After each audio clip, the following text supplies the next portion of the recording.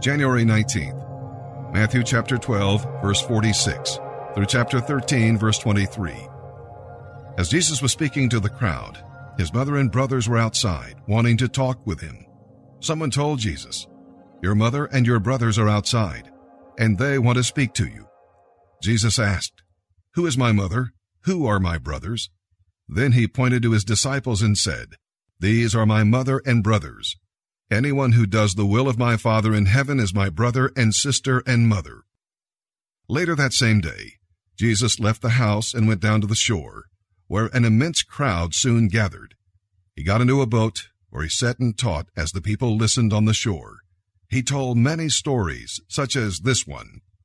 A farmer went out to plant some seed.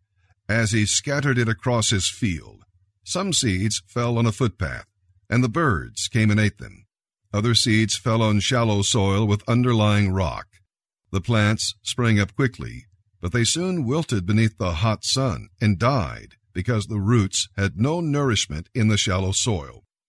Other seeds fell among thorns that shot up and choked out the tender blades. But some seeds fell on fertile soil and produced a crop that was 30, 60, and even 100 times as much as had been planted. Anyone who is willing to hear should listen and understand. His disciples came and asked him, "Why do you always tell stories when you talk to the people?" Then he explained to them, "You have been permitted to understand the secrets of the kingdom of heaven, but others have not. To those who are open to my teaching, more understanding will be given, and they will have an abundance of knowledge. But to those who are not listening, even what they have will be taken away from them. That is why I tell these stories, because people see what I do, but they don't really see. They hear what I say, but they don't really hear, and they don't understand." This fulfills the prophecy of Isaiah, which says, "You will hear my words, but you will not understand. You will see what I do, but you will not perceive its meaning.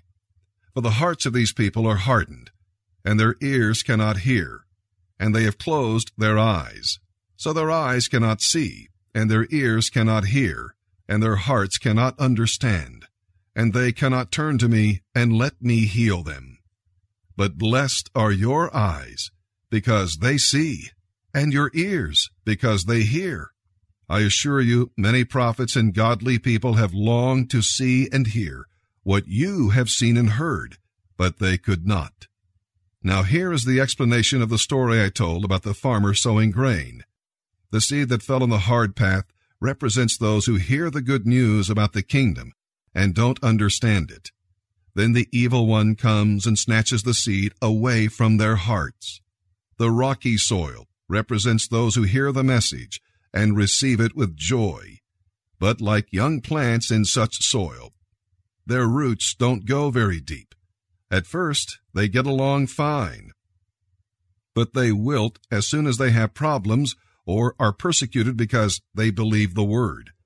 The thorny ground represents those who hear and accept the good news, but all too quickly, the message is crowded out by the cares of this life and the lure of wealth, so no crop is produced. The good soil represents the hearts of those who truly accept God's message and produce a huge harvest, 30, 60, or even 100 times as much.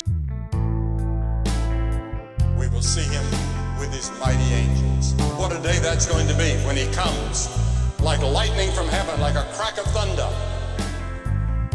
And then secondly, it'll be a day of condemnation. To believers, it's going to be a time of ecstasy and joy and excitement and glory. But to those who do not know him, it's going to be a day of judgment. And I know some of you are questioning, preacher, why preach on hell to our enlightened generation? The answer is because our enlightened generation is turning America into hell on earth. What we're experiencing right now is moral and spiritual insanity. Mass killings of innocent school children are transforming our public schools into a slaughterhouse. We have kicked God out of our public schools, period. We have mocked the Ten Commandments with It's simplistic rules. One of them is thou shalt not kill, which is something public schools could desperately use now. America must have a moral and spiritual revival, or get prepared for a revolution in the streets of this nation. If there is no hell, why did Moses write about it in Deuteronomy 32:22, saying, quote, for fire is kindled in God's anger and shall burn in the lowest hell. That's hard to misunderstand. If there is no hell, why did King David write in Psalms 9:17, the wicked shall be turned into hell and all nations that forget God? Thessalonians 1, 8th and 9th verse, it says, in flaming fire, taking vengeance on them that know not God, and that obey not the gospel of our Lord Jesus Christ, who shall be punished with everlasting banishment from the presence of the Lord, from the glory of his power. Think of that. The Revised Standard Version translates this verse